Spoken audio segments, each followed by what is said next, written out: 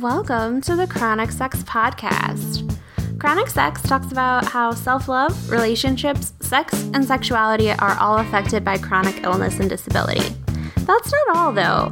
We'll also touch on intersectionality, social justice, empathy, current events, and much, much more. Given the range of subject matter, this podcast is not suitable for those under the age of 18, and unless you have headphones, you probably shouldn't be listening to us at work. My name's Kirsten Schultz, and I'm your host. Hey cuties! I am so sorry for disappearing over the winter again. This is becoming a habit, and to be honest, it is a mix of being ill and how my illnesses flare up during the very cold Wisconsin weather, and having a very critically ill pet. Gus has been dealing with an abscess since about Halloween, and it's just been really, really hard to kind of get that under control. He's had to undergo a couple surgeries, and I'm having to do like wound care. It is not my favorite thing. But he's made it to March, and he's doing pretty well, and we're just going to keep on keeping on.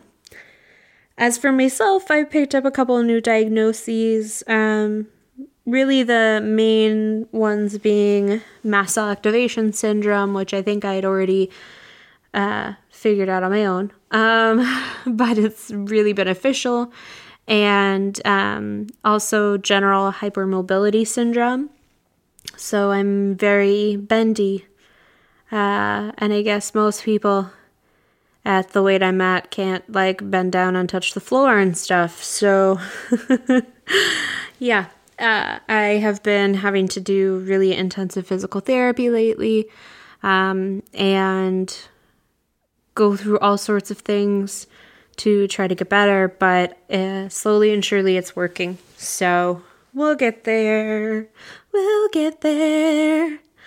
If you haven't been keeping up with the site, I did add at the end of January some things that I wanted to do as far as changing up the podcast. I really think that sometimes I don't record because I know in 2 weeks I won't be able to get out an episode, and then it feels rude to like record an episode and then just like not be on a regular schedule. So what I'm going to do is release new episodes on the first of every month, and that will hopefully make me feel less pressured, less anxiety, and also still give y'all good content. For those of you who participate in the Chronic Sex chat on Twitter, I am also moving that to the first of the month, although, okay, this month is an exception because there's hockey tonight, and it's like playoff time, so I'm going to be moving chat to the 3rd of March, just for this month, and we'll see what else I need to change as we get there. But that's kind of updating wise what's going on. I did get a grant while I've been away from the Effing Foundation. I am working on a way to create a guide for people on how to talk to their doctors about sex.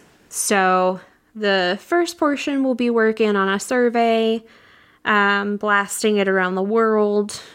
Well, no, I'm really probably going to stick to the US, just for ease of dealing with like the same medical system I'm in. But, if you are in the US, please feel free to keep an eye out, and I will try to, put some updates here on the podcast feed as well when that is up for people to take. The other thing I want to mention is I did start a second podcast. Now, I think given everything I just said, people will probably think I am doing too much, which naturally I always am. But this second podcast is somehow less work intensive than this one, and I feel less pressure to do it. It's called the Spooky Scony Podcast. That's SPOOKYSCONNIE.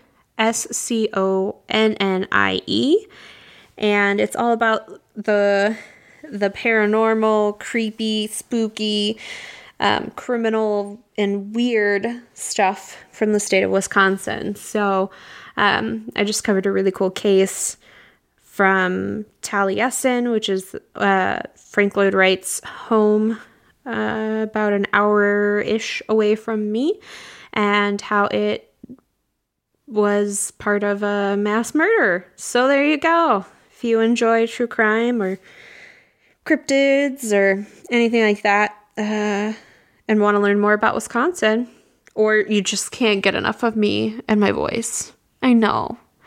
It's so hard. You can head there and I'll put some links. Blah, blah, blah, blah, blah.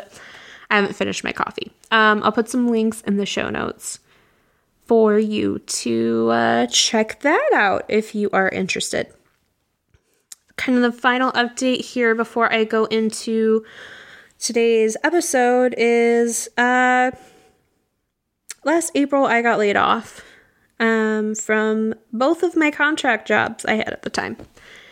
And unfortunately, I haven't been able to find anything that is substantial and stable. I've been doing a lot of freelance writing, which I love to do, but the bills have been piling up for a while now, and I've kind of reached critical max here. So I've got a Target wish list and an Amazon wish list that I will put in the show notes for some things that I need or that could be really helpful to dealing with my health issues or for around the house, or there's a lot of stuff on the Amazon list for the guinea pigs. So even if you just want to spoil them, there's plenty of ways to do that. And both of those entities will send me stuff directly, so you don't have to worry about that. I think there's one or two other wish lists I have that will do the same thing. So if you see another wish list in there, that is why. But definitely I would say the things on the Amazon list take priority, because a lot of it is stuff that I need to replace something that is very smelly and I can't have in the house anymore, or stuff to help with my hypermobility or other pain. So if you can help, that'd be cool. If you can't, no worries. I'll also post like financial support links in the show notes in case that's more your jam. Yeah, I will take anything at this point. But no, mostly I just need a little help getting through, especially this time period where I haven't met my healthcare deductibles or my prescription deductibles, and having to pay for all that extra stuff on top of all the bills I already have is a lot. Now that we've gone with that downer, today I am talking with Dr. Melvin Lee Phillips Jr.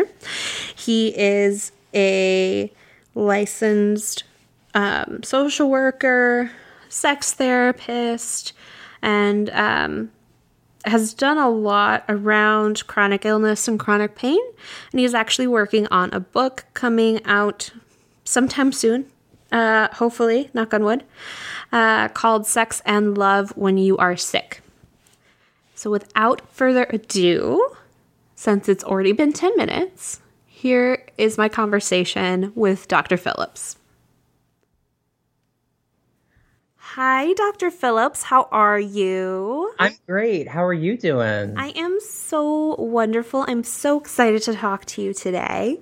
Um, for people who, I don't know, have been living in a cave and don't know who you are, could you kind of give a brief synopsis of your entire life just to get them caught up? Yes, I'd love to. So, my name is Dr. Melvin Lee Phillips Jr., and I am a licensed psychotherapist and a sex therapist out of Washington, D.C.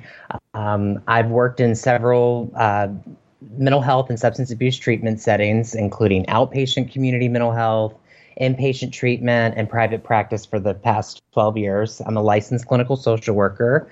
I'm also a speaker, and I've lectured on topics including preventative services, anxiety and stress management, caregiving stress, depression in the elderly, mindfulness and cognitive strategies for chronic pain, ethical decision making, and the assessment of mental disorders.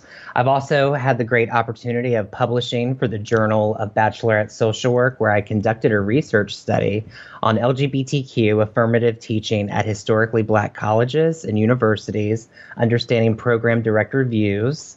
I hold a Doctor of Education degree in organizational leadership with an emphasis in behavioral health from Grand Canyon University in Phoenix, Arizona. And I hold a Master of Social Work degree from Norfolk State University. I'm also an adjunct professor with the Master of Social Work program with the School of Social Work at Western New Mexico University. I teach in their online accredited MSW program where I teach advanced social work research methods, clinical assessment and diagnosis, research methods, and field practicum. And I'm currently in private practice. I'm in a group private practice in Washington, D.C. called Capitol Hill Consortium for Counseling and Consultation, where I specialize in treating chronic illness and sexual health. So a little bit about me, too.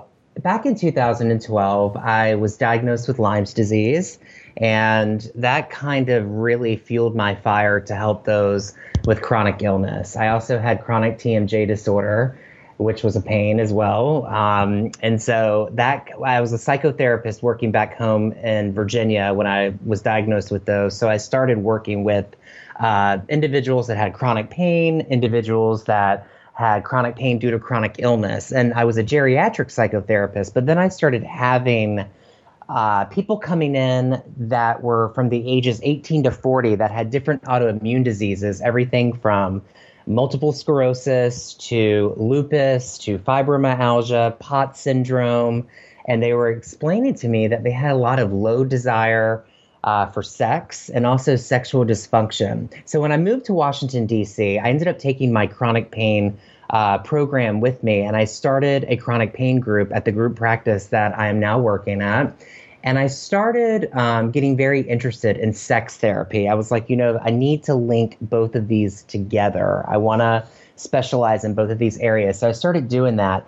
And that's really where the idea came to write Sex and Love When You Were Sick, because I think it's important, like if you specialize in something and you have experience in it and you talk about it, I think it's important to write about it. And that's really where I got my passion to do this. I was having several people, and couples coming in talking about how they are not sexual anymore due to illness, how they want to reclaim their sex life. And I was like, well, I want to help people with that. So that's where the idea came. That's so cool. And I think that there's so much more of an impact that we can have on the world when we take things that are really personal to us, like, having a chronic illness or dealing with chronic pain and turning that into our passion and our life's work. There's just something so much more rewarding because you're giving back to like your own community and furthering the cause. I think it's just really, really cool. Absolutely. Yeah. And you're giving people hope, because when you have a chronic illness, it's absolutely earth-shattering, and there's so much emotional distress that comes with it. There's a crisis phase that you go through in the beginning, and you really do feel like your body is broken. there's this broken sense that comes over you, and then you get these wild mixed feelings when it comes to sex and emotions, and how is my body going to react? How can I be in my body again? So one of the things that I do with my patients is teach them acceptance and how to be back in their body again. And that's very hard, especially in the beginning stages of therapy. Sometimes they look at me and they're like, I'm not fucking doing that. Like, okay, well, let's talk a little bit more about it. So I do a lot of motivational, like, interviewing. Like, what would it be like if you were to start coping with your illness, being able to accept things, because we know it's chronic, it's not going away. And they start to get in that mind frame, and we start to look at the possibility. I think it's critical to look at what's possible instead of once achievable, right? It's looking at what can I do in this moment. Absolutely. And I think it's so key that you've roped in motivational interviewing. In 2015, 2016, I was working for the UW-Madison Department of Pediatrics and kind of assisting basically like all 40 doctors, which, wow, but also mainly assisting kind of the lead of the department. And one of the things that I got to do a lot of was actually help create and provide materials for basically like UW's motivational interviewing expert. And so I got to learn a lot about that and about how helpful it is to really cater life changes to when somebody's ready and prep them to get to the point where they're ready to make those changes. And I think it's so key when we're talking about illness and pain, right? And how difficult it can be to make changes for our own benefit, whether that's changing up our diet or learning how to move our body again, or even learning how to set realistic expectations of ourselves. How did you kind of find motivational interviewing? Was it through all of the extensive amount of schooling that you've done, or? You know what? That's part of it. But I didn't mention this, but for the first 5 years of my career as a psychotherapist, I worked in substance abuse treatment. And I was able to watch people go through the stages of change, which is, pre-contemplation, contemplation, preparation, action, and then maintenance. And I think when people have an illness, they also go through that. There's a denial factor that comes with it, where you don't want to believe that. So I really liked working in substance abuse treatment because I was able to watch my clients grow and succeed. And I've been able to watch that with people that have a chronic illness. A lot of the people that were in my programs back when I worked in substance abuse treatment, they had chronic pain. Sure. I've had people that have had trauma. There's this big link between trauma and chronic pain. One of the best books to ever read for that, I think, is The Body Keeps Score. Mm-hmm.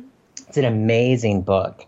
I see a lot of that in my practice. So that's where the motivational interviewing piece really came from, because, a lot of people that come in to my practice, there is this shame, there is this denial. They don't want to believe they have an illness. And then I watch them. Sometimes there's this contemplation stage where they may come in first, where they have one leg over the fence saying, I know I need this. I need to take care of my body. I need to try to work on accepting this. And then there is this other part of them where they don't want to.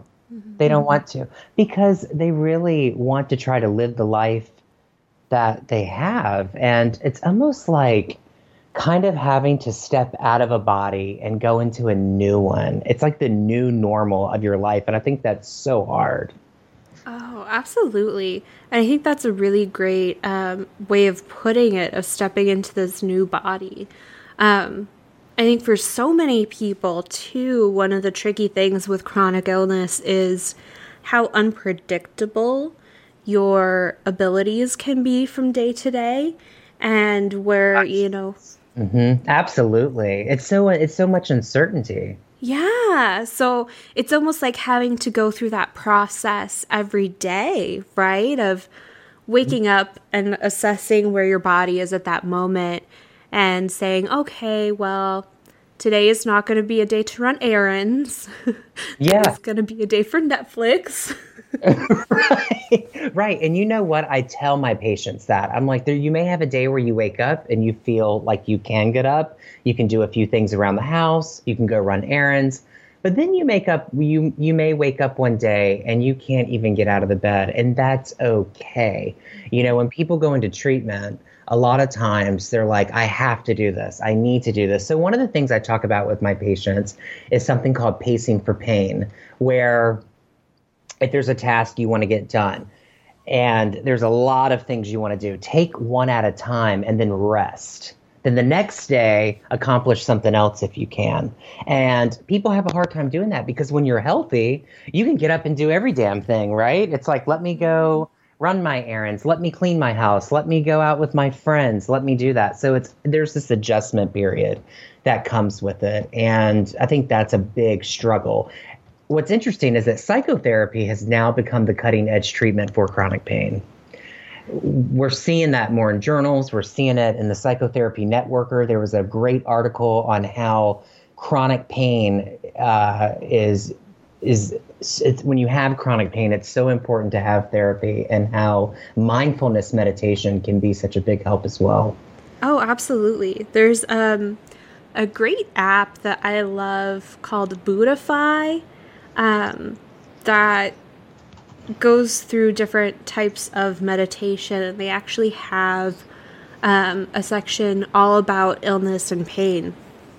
And it has been, I think, since I found it in like 2013, Jesus, it has been one of my go-to things for when I am feeling awful or having a lot of pain. I think probably my favorite meditation track on there talks about the narration of our pain and how, yes, there's pain, but then we often experience fear and anger and frustration, and we add that narrative to the pain, and the pain becomes so much bigger than where it specifically is. Mm-hmm. That's right. That's right. There's a lot of emotions that come with it. And so that's why psychotherapy is so critical. It's being able to come into a safe space and process your anger, process your anxiety. It's really about support when you're treating chronic illness on the psychotherapy end. You know, another thing that I do with my patients is help them navigate the medical health system. Oh, yes. How do you talk to your doctors? What do you want to know? Because I have so many people that come in and they're like, yeah, I was told I have fibromyalgia, but they don't know why I have it. Or, you know, I was told to take this medication, but my doctor didn't really talk about the side effects because they only had 15 minutes to see me. So there's all of these factors that come into play. And so there is this big sense of support that has to happen. And when I'm seeing a couple, we really look at, well, how can we make that adjustment in your partnership? You know, the one healthy partner has a lot of fear and anxiety because they're like, am I going to be able to take care of you? Can I, you know, there's a great deal of anxiety with the healthy partner. And that's also going to be in my book as well. I'm going to talk about what happens to the healthy partner and, you know, the caregiving stress syndrome and how a couple can manage that. I think that's going to be a critical piece. I think that's so important. It's so important. I think so often those of us who are dealing with pain and illness kind of get wrapped up in making it through the day and making it to the next day without realizing how much our illness is affecting the people around us. Mm-hmm. And how much that illness is affecting our relationships with those people. So, you know, whether it's with a parent or family, or our intimate partners or friends, I think it's really important to kind of take that step back and try to see how our illness and how we're handling our illness even is impacting those around us, and kind of check in with them, right? Like, are you okay? Do you have questions? Do you want to talk about something? Right. So that's a really great point that you bring up. So one of the things that I do in therapy is really have them practicing communication with each other, because there's this idea that we automatically assume how our partner is feeling or our loved one is feeling when we don't. So asking those questions: what can I do to help you? Do you need me to do something for you? Do you need me just to listen? There's this thing called, when I do sex therapy, is sexual communication and sexual empathy. What do you need from me when it comes to doing things for you, when it comes to sexual pleasing? So we do a lot of that. What I find with people when they come into session, there's these two different types of needs that we have, right? We have emotional needs, which is trust, honesty, communication, respect. And then on the other end of the spectrum, we have sexual and erotic needs. I've worked with couples and people where a lot of times they just need to have damn good sex and the relationship will fix itself. Yes. There's that. But then there's this other end where they don't even want to have sex because there's so much isolation or there's so much anger and depression and anxiety. So we work on having them get more emotionally connected so they can have sex. So it could go either way. When I work with single people, because, I have a lot of people that come in that have, disabilities and chronic illness that want to date. They want to date. They're like, I want to feel pleasure. I want to be with someone, but I feel so judged. And, I had a patient one time who came in and she has lupus. And what was so heartbreaking is that her hands turn purple from the disease. Looks like her hands are bruised. And she went out on a date with a guy and they'd been chatting for a while, and they sit down at dinner and he sees her hands. And she was like, yeah, I have lupus. He got up from the table and left. It's heartbreaking. So there's this help that needs to happen. And how do we navigate that? And how can we date and be, because if you feel that way, gosh, you're not even thinking about being sexual. There's that idea where you're broken because, with chronic illness, you may look fine on the outside, but it's an invisible illness. Right. There's this really great photo, and I'll see if I can find it to send you a link and to post it for people, but where it's kind of somebody's back. And I think it's more like an illustration type photo. But it's like, this is what you see and this is what you don't see. And I think it's supposed to be for fibromyalgia. So You've got this illustration of this person's back. It's just a normal back. And then the next one is, all these nerves that are kind of on fire and shooting angry, ouchy feels. That's the technical term. That's fibro for you. Yeah. Right? And I think it's just such a great illustration to kind of show that.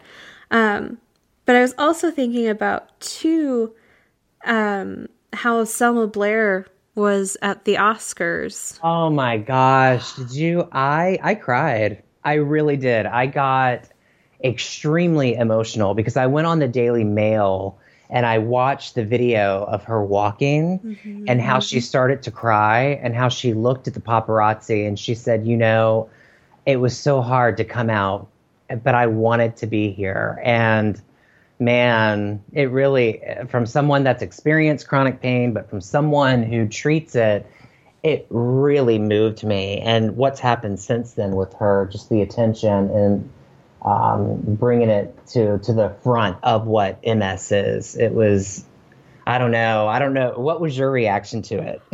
I have so many feels. I do too. So I was in San Diego Sunday night and I had just gotten in, so I didn't really watch the Oscars. But to be, 6 hours away or whatever from Selma Blair walking the carpet was fun. Yeah, absolutely.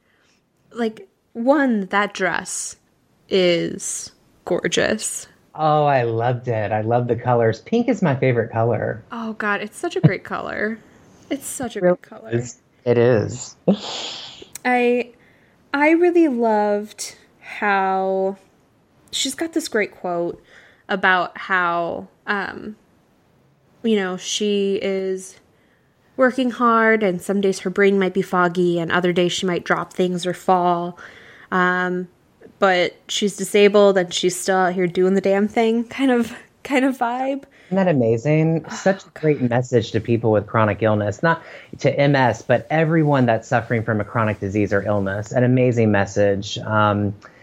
It very touching and just a lot of strength. And I commented on her Instagram. I was kind of cool, man. She liked my comment. I told her that. Yeah, you know what? I said, you made my heart melt. I'm so glad. And I think I said, I'm so glad or happy that you pulled through. And she liked my comment. I actually sent her a message about my book. She hasn't responded because, when they're famous like that, they probably get all kinds of messages. Oh, sure. And it says request. So if they don't follow you, I don't know how it works on Instagram. But anyway, I sent her a message about my book because I just want so many people to know about it. I mean, there's not many books out there on sex and chronic illness. So there really aren't. And oh God, there's such a need. There is such a need. And I think the more information we get, the better things will become overall. It's kind of the same thing about representation, right? The better representation we have, the better representation we can get, because it's kind of a self-fulfilling cycle. Yeah. What's really great too is that the BB News contacted me. I was on the phone with them at 8 a.m. this morning. Oh my God. And they were asking me about the book because they have a podcast out there called Ouch Disability. Yes. It's so great. Yeah. And so they called me and she was like, I usually don't talk to people unless their book is done.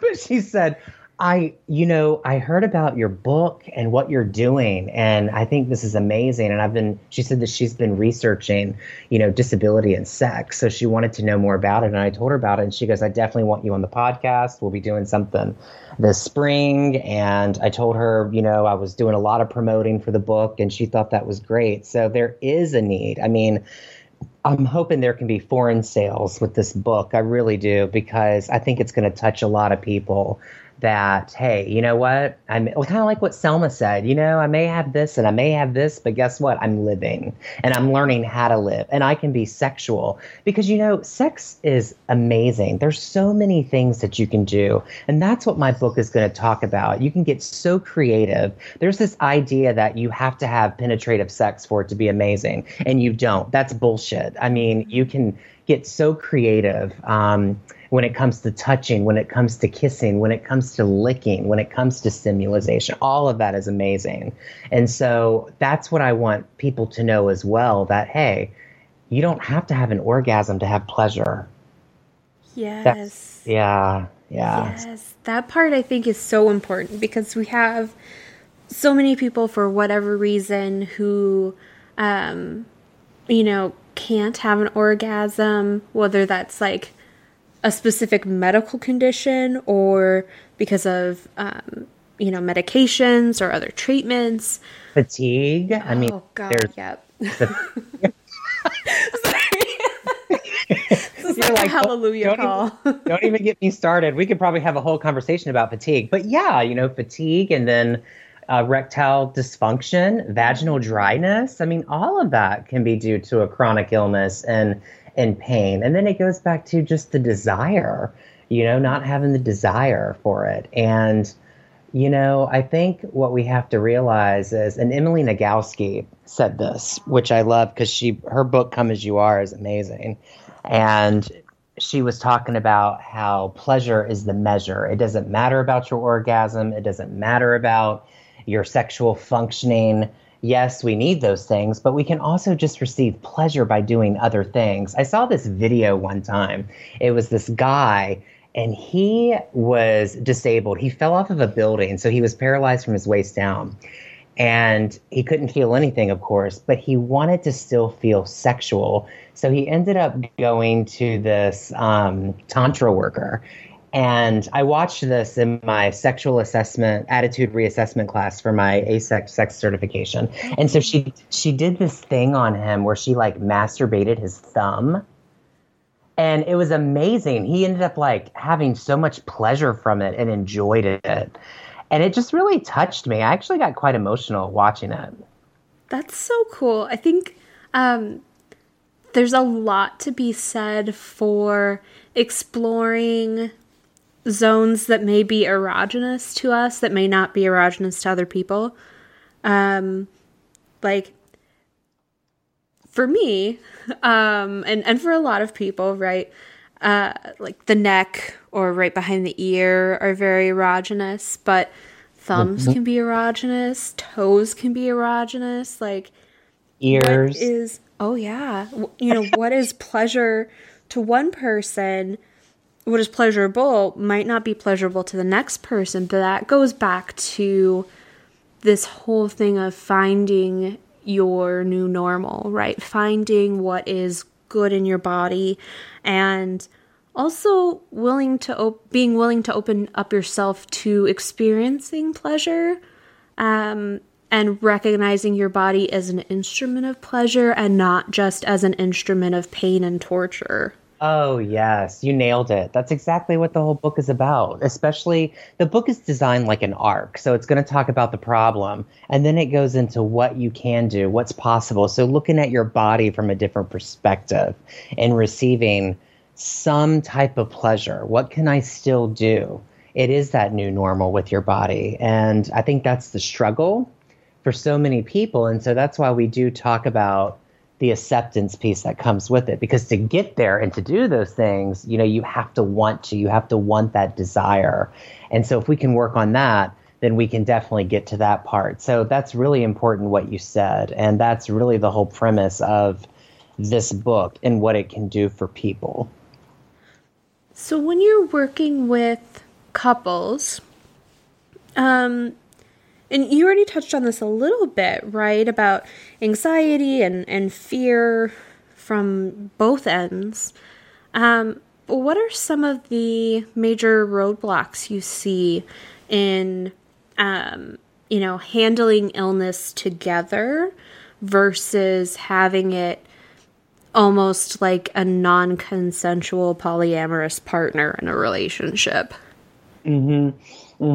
So what I see is the biggest roadblock with couples is the isolation that comes. There's this like polarization that comes between both of them. One partner feels broken because of their illness. They don't feel like they could go further and have sex. There's a lot of shame that they're having to deal with. And the other partner is afraid that they may hurt the partner, or they are so afraid and they have fear that they're not going to be able to help them in some type of way. And the other partner is afraid that the partner may leave. So I work with a lot of that. So there's the emotional piece first. There's the anger and a lot of fear of being abandoned. The ill partner has that. And the healthy partner talks about, well, what can I do? And will we ever have intimacy again? So when you're talking about consensual non-monogamy, which I think is very interesting, I've actually had couples open up their relationship because, hey, I can't give you pleasure. I can't give you what I used to be able to do. So why don't you go and do that? And we've talked about that in therapy too. With me being a sex therapist, they feel comfortable to go there. So that's a big piece of it. I see it more interesting with queer couples or gay couples. Oh, sure. They're fine with opening up. But when I have heterosexual couples, there's a little bit of a struggle with that. Like one partner may want to open it up and some do not. But then again, I've got kinky couples. I've got BDSM. I have all types of people that come in. So we look at what can we do to receive pleasure. That's so important. So important.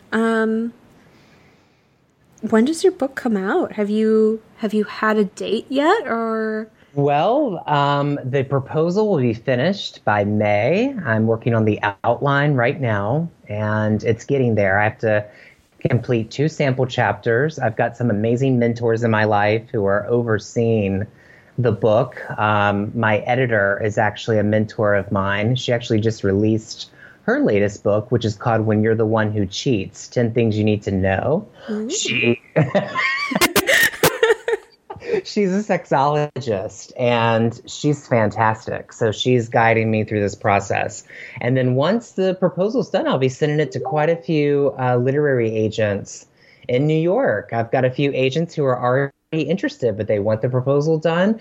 And I'm going to send it off, and hopefully they can pitch it to a great publisher. That's the goal. But this pre-publishing promotional plan is really important. They like to see how you're marketing yourself while you're working on the proposal. And the goal is when the book is finished to get back on podcasts and promote it and talk more about it.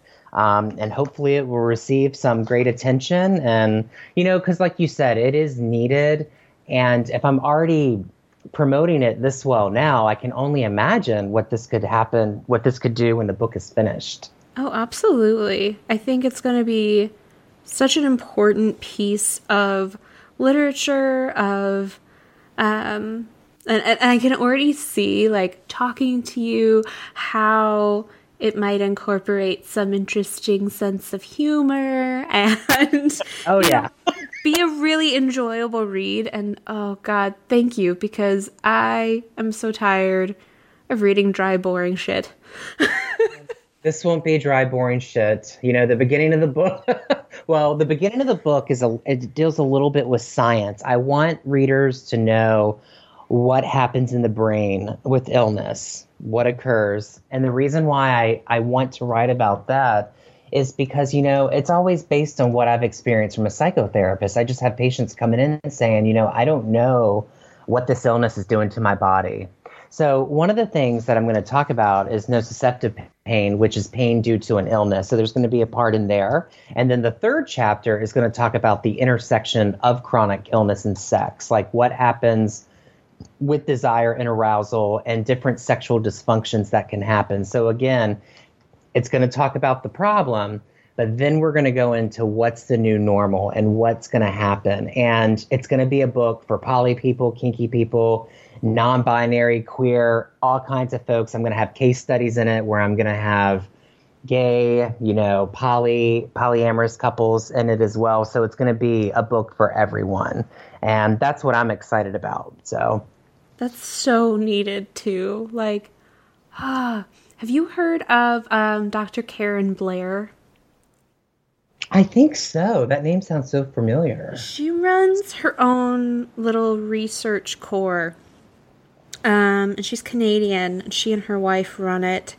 And it's basically, she was in, I think, undergrad, studying sexuality, and all these books they were having them read were, very cis heteronormative. And she was like, I don't see myself in these books. Like, what the fuck? And has basically turned around and created a lot of research about queer couples and trans couples and, everything that's not embodied in the cis heteronormative research. She's, I think she's done now, she did a really important study on attitudes in our community, like after the Pulse shooting, and then did a follow-up, I think, a year later. So, really, really important work. Yeah, that's why I want to write about this. I want to write about it in a different lens. That's the whole goal of this book. And I'm an openly gay therapist, so I have a lot of queer people in therapy, and they're amazing. And there needs to be another voice out there. So that's why I'm doing this. Absolutely, and like, as a fellow queer person. Like, I don't have words to tell you how excited and stoked and happy I am. Well, great. I'm so happy that you are. That's wonderful. That's great for me to hear. That's motivation for me. So I appreciate that. Well, so let's talk about the extra fun stuff now. Are you prepared? I am ready. Are you ready? I'm ready. What, Dr. Phillips, is your favorite curse word? Fuck. Mm-hmm. Isn't it fabulous? It's such a great word. It I say it all is. the time. It's I've talked a little bit about this before, but like it's really versatile. Oh, yes. Yes. That's why I love it. Like What are you fucking doing? Hey, you want to fuck? You know? right? Right. It can be sexy, it can be angry, it can be funny. Like it Yes, runs the emotional gamut. exactly. That's why I love it. So that's so important as a therapist. Oh I mean, yeah. I say it in session all the time. I need to move to you. Come to DC. There's a lot of queer people here and a lot of poly people and non-binary, and it's a fabulous place. It's very liberal, very progressive place. I should. I mean, I'm that one person that doesn't live anywhere where there's like a subway or a metro, so I really actually like riding them. Like, I am the perfect person to live in either New York or Chicago or DC. Yeah, you're in Madison, Wisconsin, right? I am, yes. Ooh, it's cold there. Oh Lord, it is fucking freezing. Well, so I was in San Diego at the beginning of this week, doing a talk, which was fantastic. Mm. And it was like 60 degrees.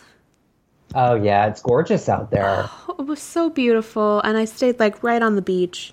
Good for And you. I know that felt good. oh, it really did. I just like left my sliding door open on my balcony and like could see the ocean from my bed.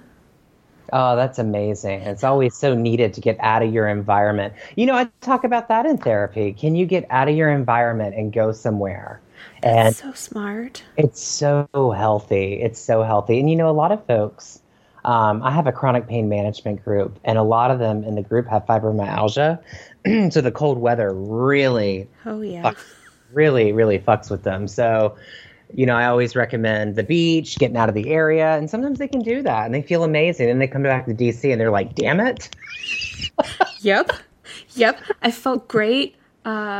Monday was fantastic. I gave my talk that night. I went out with friends, like Yeah. to a queer bar, and we shut it down. Like, Oh, I mean, in my defense, it closed at midnight, like not 2 a.m. But oh, okay. But hey, so you shut it down. I shut it down.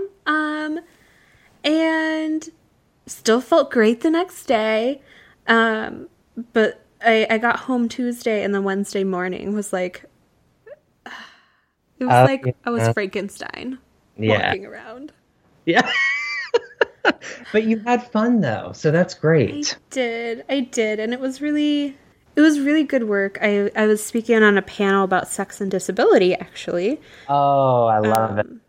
at San Diego State, and with a couple of other really great sex educators like Robin Wilson Beatty, who runs Sex Abled, and Andrew Gurza as well.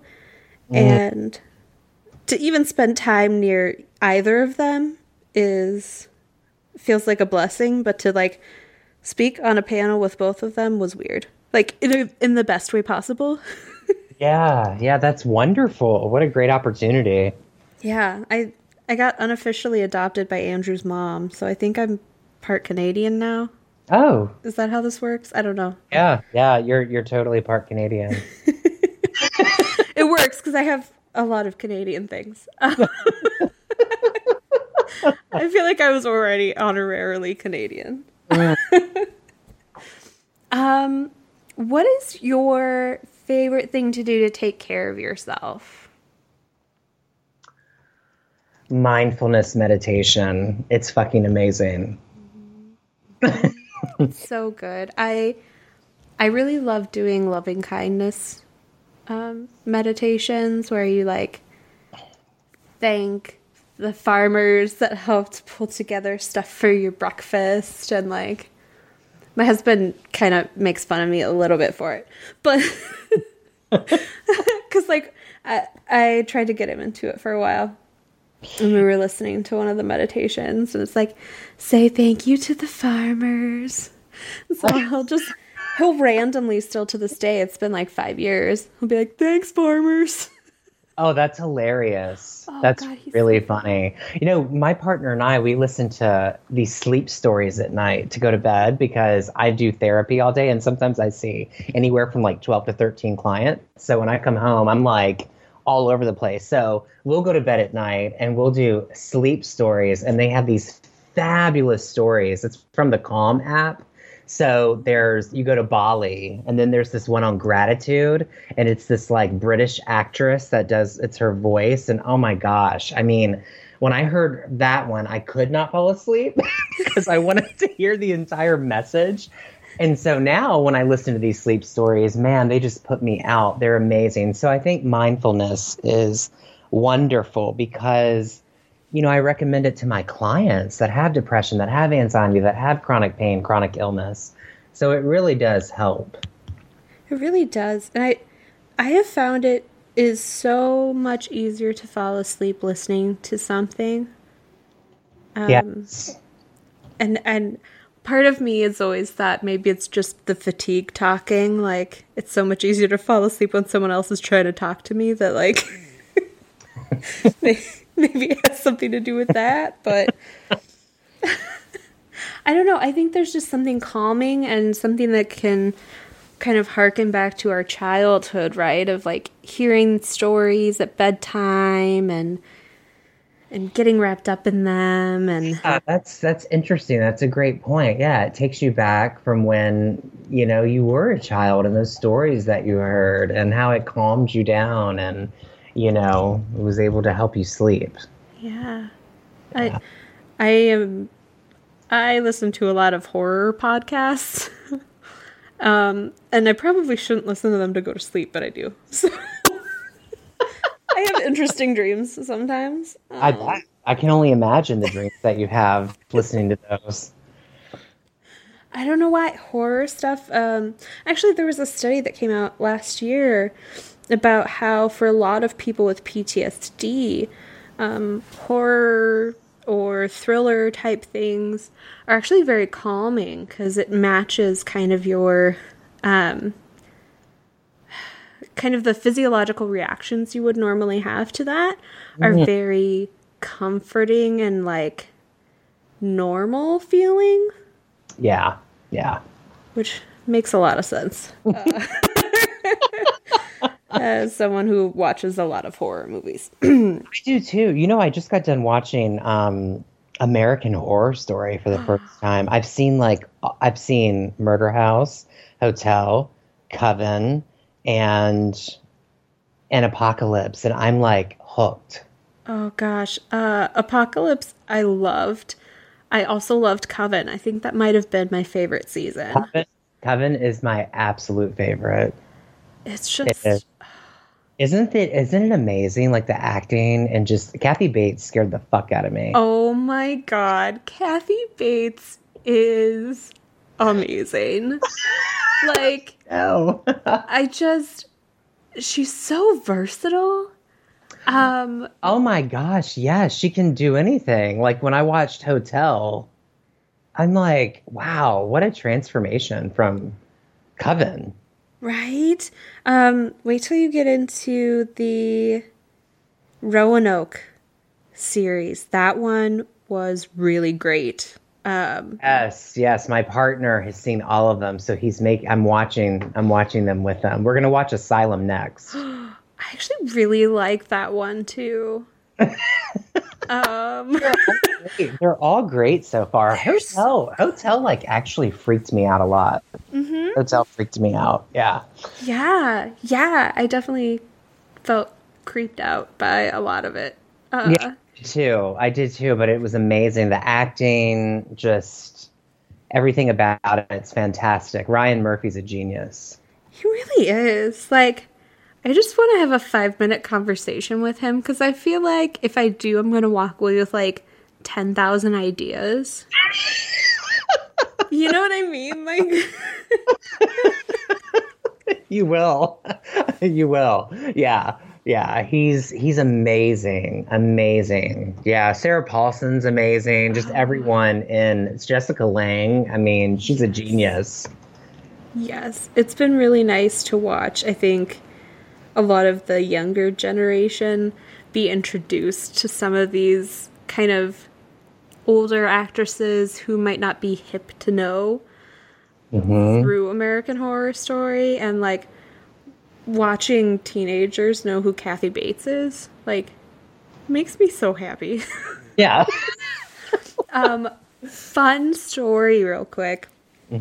Snoop Dogg has a podcast.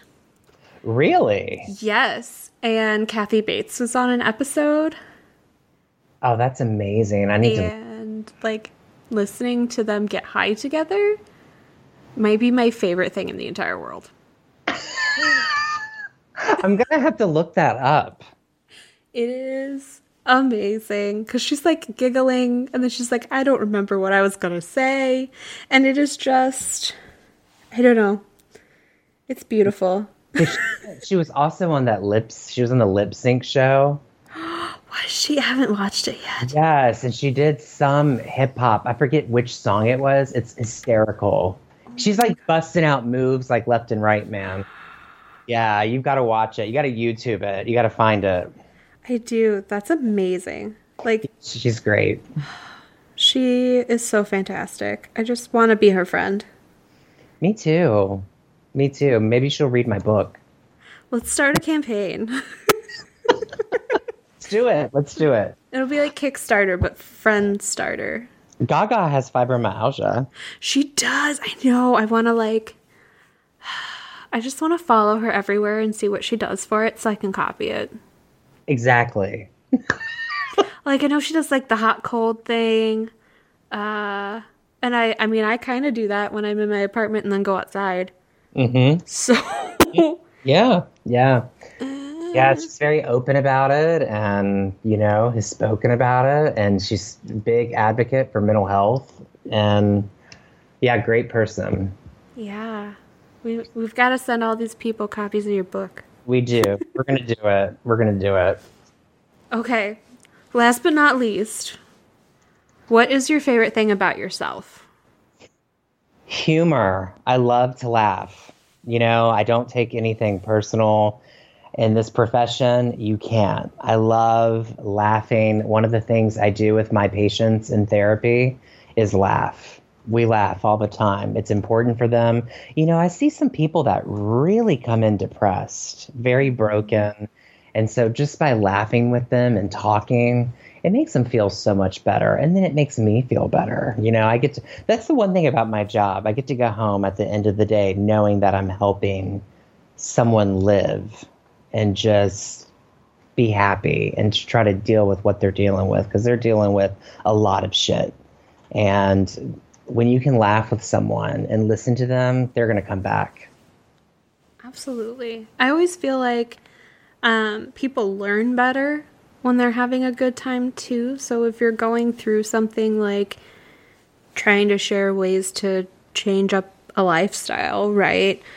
Giggling about it is going to make it stick out more in their minds as something positive. Yes. Yeah. So we laugh about illness, I have several clients that they fall due to their illness. And so they'll tell me stories about how they went sliding across the floor and then they and they laughed about it. They're like, hey, I lost my balance and I went for a ride. It was kind of cool. It woke me up. And I'm like, hey, just things like that. It's just nice to come into a therapy session. And I think to do this work, you really can't be a stick in the mud because someone's not going to come back. You need to be, that's why I love, sex therapy because, I'm just not that serious in session. I'm professional, of course, and, ethical, but I also like to laugh and have fun and talk about sex. Yeah. I know what that's all about. Because it's fun to talk about sex. Absolutely. And I think, too, like, sex isn't supposed to be this rigid, monotone, really drab thing, right? Sex is funny. There's squishy noises. People make funny faces. Like, it's inherently funny. Oh, it's hilarious. It's great to talk about because there's so much to it. So that's why I love talking about it. You know, I love helping people get creative with their sex. Mm-hmm. I find that's one of the biggest thing that I really enjoy about my job, because I think we're taught that it's about missionary and penetration, and then you have your orgasm, and then you're done. And no, it's not about that. Right. Penetrative sex is one form of sex, right? So, you know, there's different orgasms, and, you know, it's great. It's just great. So I love what I do. I'm hoping that this book will definitely touch the lives of people. It will give them hope. It will give them this idea that they're not broken, that they can be sexual, that they can live a life that they still want. And that's the whole goal of this book. I had a really great time talking with Dr. Phillips, and I hope that you had a fun time listening as well. Make sure to check out his site and his social media, which I'll put in the links. But his website is Dr. Lee Phillips, and Phillips has 2 L's in the middle, .com. For anyone else who's struggling and might need someone to talk to, please know that I am here. I may not always be the best at responding to things, but I'm here and can help sometimes. I cannot always guarantee that I can be the person that can help you, or that I am always in a position to help, because as you know, not always, especially financially right now. But I'm here and I am a good listener, and I am happy to do that for people who need that space. So please feel free to shoot me an email, shoot me a message on social media, and I will do what I can to help give you some support. For now, I hope that you take the rest of your day and do something fun with it when you can. Maybe you're at work and you don't get off for a while, but when you get off, treat yourself. Get some ice cream. Or don't. I don't know.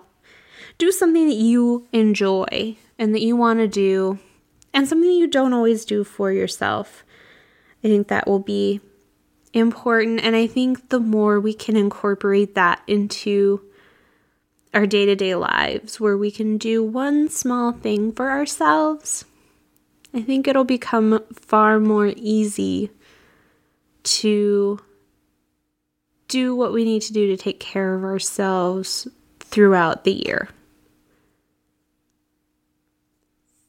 I hope that you have a great day, and I will catch you again on April Fool's Day, and that's no joke. Chronic Sex is produced every 2 weeks by me, Kirsten Schultz. I use music from Poddington Bear because they're awesome. You can find show notes and more over at chronicsex.org. If you're enjoying listening to the show, please subscribe, and that way you won't miss a single episode. If you're on iTunes, it'd be really chill if you take a minute to rate the show too. Not only does it give me great feedback, but it also helps the podcast get seen by people who may not know it exists, and that's pretty cool. You can support us over at patreon.com/chronicsex. As always, you can find links to everything at chronicsex.org, from social media accounts to resources to sex toy reviews and more. Until next time, please take care of yourself and remember that you are a freaking badass.